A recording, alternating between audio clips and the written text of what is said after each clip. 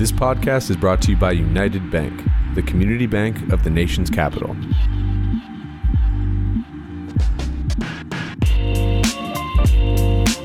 This is Let's Have a Drink, a podcast from BizNow Media where we grab a drink with the people who are shaping real estate in and around Washington, D.C.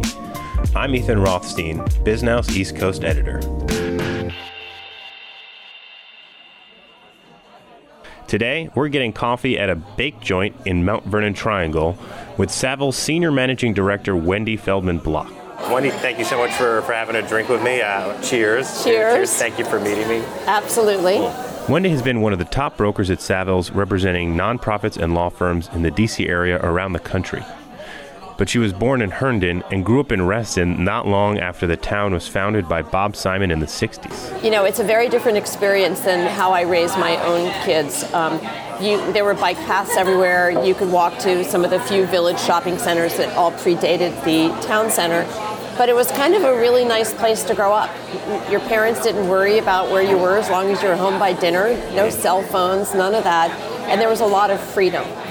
We lived in the woods, and it was really nice. And your father was a real estate attorney, correct? Actually, my father is still a real estate attorney. He's 80 years old. He started a firm in Fairfax with a cousin of his and a good friend called Odin Feldman and Pittleman. Mm-hmm. And they started in the late 1960s, and the firm has grown, and I think today it's the largest independent firm in Northern Virginia. Oh, wow. And I thought actually that I would become a real estate lawyer like him. Mm-hmm. And kind of my path diverged, and I never pursued that because I got a great opportunity at Savills back then, which was Julian J. Studley, right out of college. Do you remember your first exposure to the industry? Do you remember anything growing up about Actually, that? I do. When I was a kid, my father grew up in D.C. My mom's from Manhattan. I joke that any sophistication I have is because of my mother.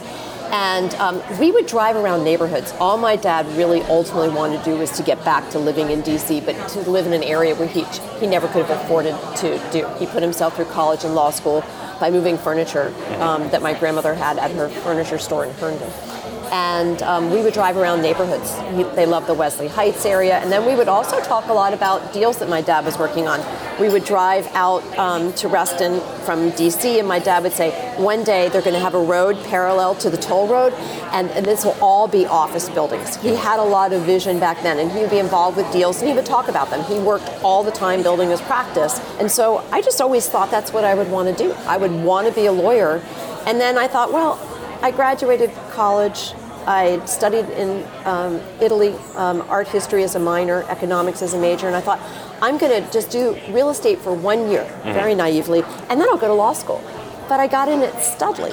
When I think about people that I've worked with, like Tom Fulcher and Bill Quinby and David Lipson, these are people who've been there as long as me. And, you know, there's just a lot of trust and respect. And I think that's part of it, and those are some of the things that are really important to me. Wendy started in the late 1980s as the commercial real estate industry was suffering through the savings and loan crisis. Representing tenants at that time meant being on the other side of the table from desperate landlords. You know, I think one of the things is understanding that our markets are cyclical. We're going to have, you know, periods where it's going to be more favorable for the tenant and more favorable for the landlord. But always remembering that in general, it can swing both ways. You want to get the best transaction for your client. And so, but you also don't want to push it so far that the owner can't perform. And we saw that happen with some transactions that we did. So it really also instilled in us about always doing so much research and due diligence on who you're going to be doing the deals with, right, so that you understand. Because if we push so hard and we get a deal that's so tight and the owner can't do it or can't manage to that level, nobody's going to be happy. And to use an overwrought statement, it's going to be a lose-lose situation. How has, you've been on the tenant leasing side for, like I said, your entire career. How has that job changed? So, you know, I talked about when I started, we didn't have CoStar. We didn't really have computers. Right. We didn't have cell phones. You know, and it was a big game changer when CoStar came out, because all of a sudden you had all this information. You still have to take some of it with a grain of salt. It's only as good as what people like myself update listings and things of that sort.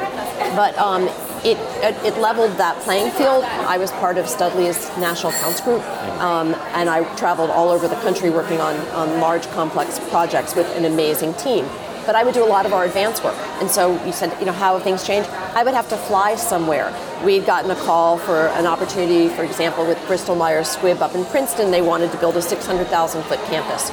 So I would be dispatched, and I would go, and I would be in Princeton for like a week, and I would meet with economic development. I would meet with developers. I would survey the land, get maps, and really learn the lingo, and then come back, go to the meeting, hopefully get hired, which we did on that one, and then kind of keep going that way. And then all of a sudden, when all the growth of the internet and information like CoStar, I didn't have to do as much traveling, which actually kind of worked out nicely with my personal life. I'm an information junkie. Yeah. And so even though if I don't do my own research, I do have such strong roots in that, and I'm always thinking about that, and how does that play out in the market, and what's the story? Because we're at such an interesting time in the marketplace, and this run now since 2009 is one of the longest we've seen in a long time. And we had our head of we have an economist in New York, and she came down and talked this week about like what things she's looking at to see indicators of, is the market starting to turn? And it doesn't necessarily seem like it's going to turn a lot, but there may be some corrections. And this is sort of the new, and that's kind of how I look at things. Since 2008, it is still really heavily a tenant market, and I don't think that's going to change.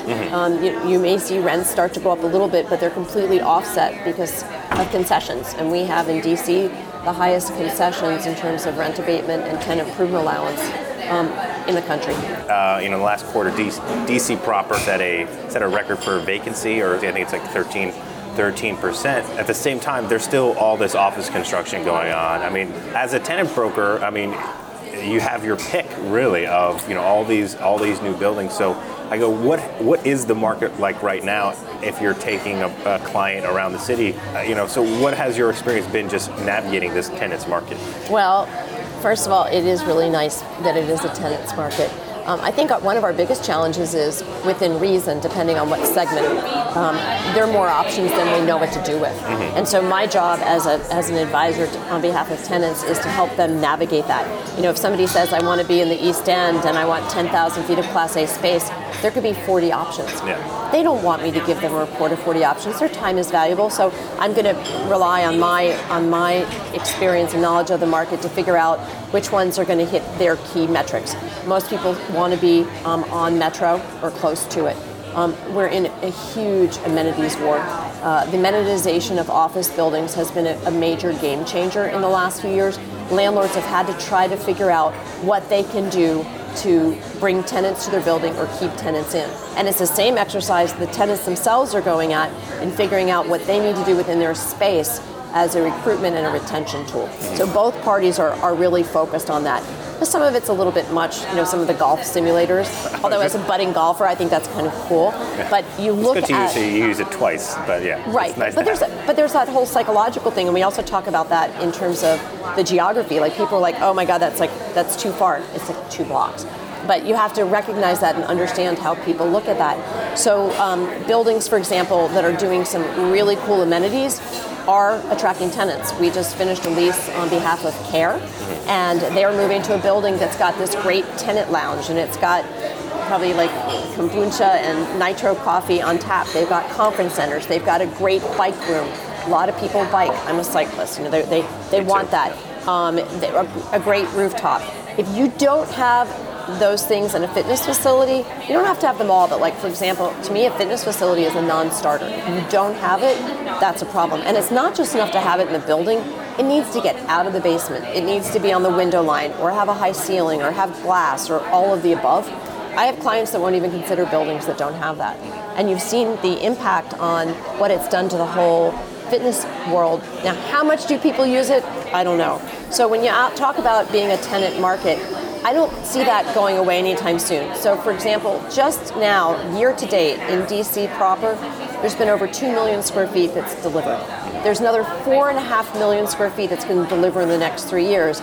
And when you look at the last 9 years, where there was just under 14 million square feet delivered, only 6.7% of that has seen positive net absorption. Wow. So that's the problem. There's all these pockets of space, and more of the commodity space has struggled. New buildings do, for the most part, lease well, but they also have what we call the muffin top phenomena, which is such a funny term, but it's really true, because what happens is that the tops of the buildings lease to the detriment of the rest. Yeah. And that 66% that gets leased leaves great opportunities for me to come in on behalf of my clients that don't have to be on the top floor and negotiate great deals. Flexibility has become a huge amenity as well as that, and that's what co-working and flex office provides. So, as a tenant broker, how do you factor that kind of new class of factors in? What kind of tenants fit for that model? So, first of all, I actually think it's I mentioned, like if somebody said to me, Wendy, what are some of the really big game changers that you've seen in your career? One is CoStar, one is cell phones and computers, but the other is what's going on in the co-working, or as we like to call it, the flexible office space. Because I think of flexible office as an umbrella, and there's different things that comprise the spokes. One would be the traditional co-working, like a WeWork. But I remember in the early years, with what you have that are still out there with the Reguses and the car workplaces that are still out there, but they appeal to a different audience. And then there's things that are all along that spectrum.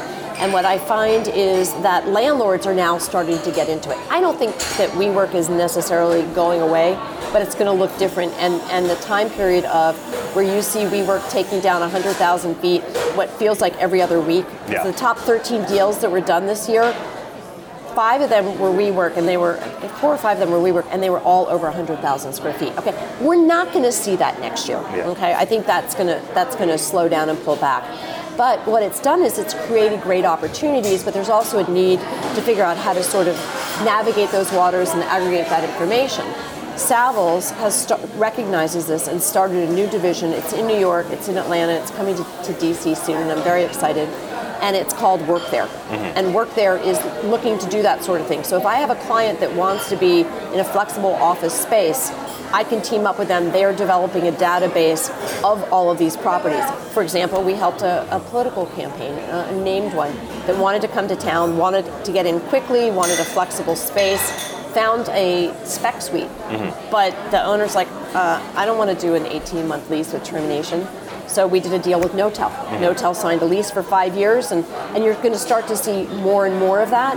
Or you have situations where the whole growth of the spec suites came up after 2008 in reaction to problems in the market and too much space. So they figured small tenants have trouble visualizing what it could look like and how long it's going to take to get it built out. So what they end up doing is a landlord will build out a spec suite. They're getting bigger and bigger, and now they're becoming kind of borrowing from the co-working spaces, more of a plug and play. For example, WashREIT does these. They call them Spaces Plus. They have a short form lease. It's about 8 pages. They claim no negotiation, but I haven't done one with them. I would do some negotiation.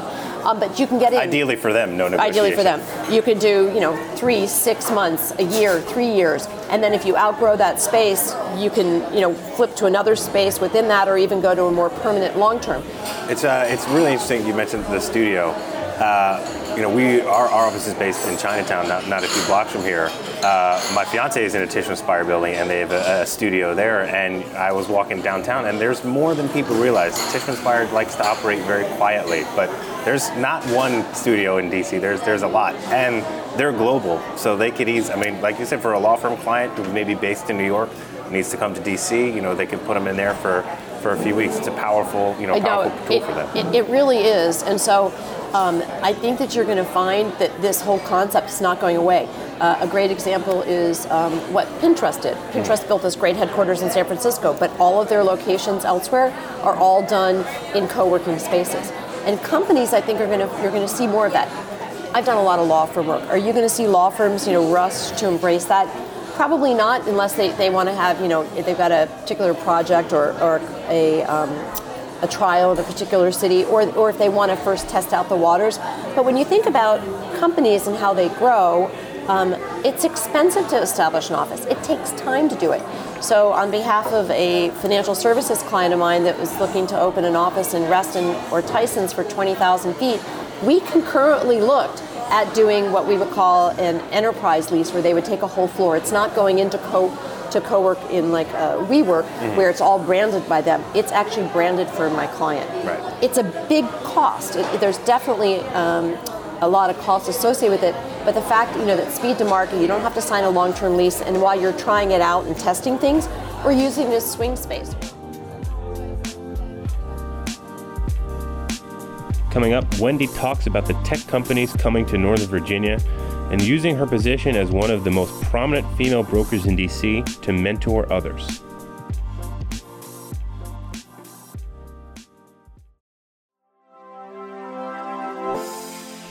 What makes United Bank the community bank of the nation's capital? United Bank puts their customers and communities first. That means listening before developing solutions and aligning their approach with your goals. Combine that with extensive local knowledge and a focus on personal relationships, and it's no wonder Washingtonians choose United Bank.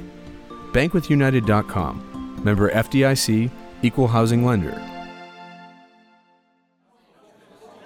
So you mentioned the tech companies coming to this area to be around Amazon, and one of the things I mentioned, DC itself is having a record high vacancy.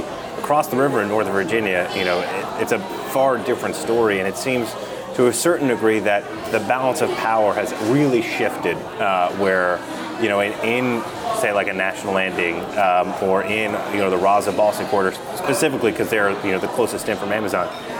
It has been quite the tenants market for years and years and years, and now maybe it still is a tenants market, but it's a much tighter market than it's been in a long time, and it seems like that's where all of the momentum and energy is in this area is focused right there.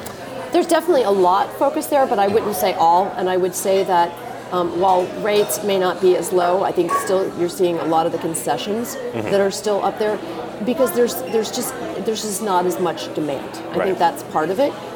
There's no question that there's been an enormous amount of attention on the whole area around National Landing and what that's going to do.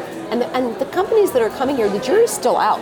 It's still a little ways out. Amazon's first tranche is going to be opening up, I believe, next year. But a lot of the companies that are coming in, they're going to Reston. You looked at what's going on in Reston, with Comstock at the Whaley Avenue. I mean, it's hard keeping up with Google's lease and with ICF and with Newstar and others that are going to Comstock 5 years after the Metro arrived. Yeah. They kind of came in late. And then Reston Town Center, with their recent lease with Facebook. You've got, Microsoft. You've got all of these people out there that want to be there. But they also have to look at where their employees are coming from. And so, understanding that a lot of them live in DC or Arlington, and that's where also a lot of the tech community is. So kind of how you marry that. But I do think that we're going to see more tightening, even though the availability is higher there. You mentioned what's going on with National Landing, but there's still a few other, I think, very important and exciting stories in the region. One is the second half of the Silver Line opening, which I think is a major game changer. We have seen a lot more interest in Herndon and Reston and beyond from tenants, and I think that will only continue. I'm also excited about the Purple Line, which will open in 22. I live in Bethesda, and seeing knock on wood, transit projects have a way of pushing that. That's pretty exciting what that's doing. I may never get to drive in downtown Bethesda again. Fortunately, I'm walkable because there's just so much going on. But to me, that connection to New Carrollton through Silver Spring and points in between, I think is just going to bring in more talent between those markets. You have made it, I believe, a point of personal pride to be a mentor to a lot of people, a lot of women, especially in the DC area. I think you won the Crew Outstanding Impact Award in 2016. I want to say, when did that start for you? And I guess when did you realize that you could provide not just so much value to colleagues, but really a leadership role for the whole industry? Because I know not all of your mentors are Savills workers. You are a mentor to lots of people in the industry across lots of spectrums. Well, I wish I could say it was purposeful and strategic, but I think it was more accidental. But I was really fortunate to have a great mentor. And I think that I've just always been a connector, and so I think that's kind of what led me down that path. And I think I found, at least internally when it started, was there's not that many women in brokerage, and that the ones that are don't typically stay in the industry. So that longevity, all of a sudden, like overnight, like I became one of the most senior ones. It's just kind of who lasted the longest. But when I had kids, and I'm really fortunate I had a really supportive husband, along the way that enabled me to do all this. But when I had little kids, people would say, "Oh, how do you do it?" and people talk about work-life balance. I said to you earlier, there is none. You just kind of try to figure out how to navigate that. But that's when people started reaching out to me to see how I did it. And so I tried to be really purposeful and strategic that way. And I kind of joke that I have a side business as a leadership coach, unpaid, maybe down the road. What is Wendy's 2.0? Yeah, exactly. It could be that. But I love being there and being a resource for people to talk about, how you frame your personal narrative, things that are really important to me. I was raised, the world I see, not always good or bad, very black and white. There's no shades of gray. Like your moral compass is the most important thing. Your word is really good. And I remember telling people early in my career that would seek me out that you get one shot at your reputation and you don't want to mess it up. And I think I take great pride in being known as somebody whose word is good, who is honorable, who's authentic, maybe a little hard charging, but at the end of the day, is hardworking and loyal. And so those are the things that frame me. And so when people ask, how I've gotten to where I am, I'm happy to share that. And when somebody calls and says, will you speak to my cousin, or will you speak? I'm like, I will speak to anybody. I probably got a little more discreet with my time. Like, I will be driving home on the Beltway. Between this time, can you call me then? And I've got kind of my thoughts about the industry in general. And I just think it's a great industry, particularly for a woman. And we're at really good times. There's more opportunities than there ever been. You have to be willing to go after it and get to that. And so from that standpoint, that's kind of what motivates me on the mentorship and the sponsorship. I got really active with Crew, and that was terrific. And I got on the board, and I met some amazing women that I wouldn't have otherwise known. And it's expanded my network, and through all of my involvement with networks, it spilled over to being really active in the community, which I love.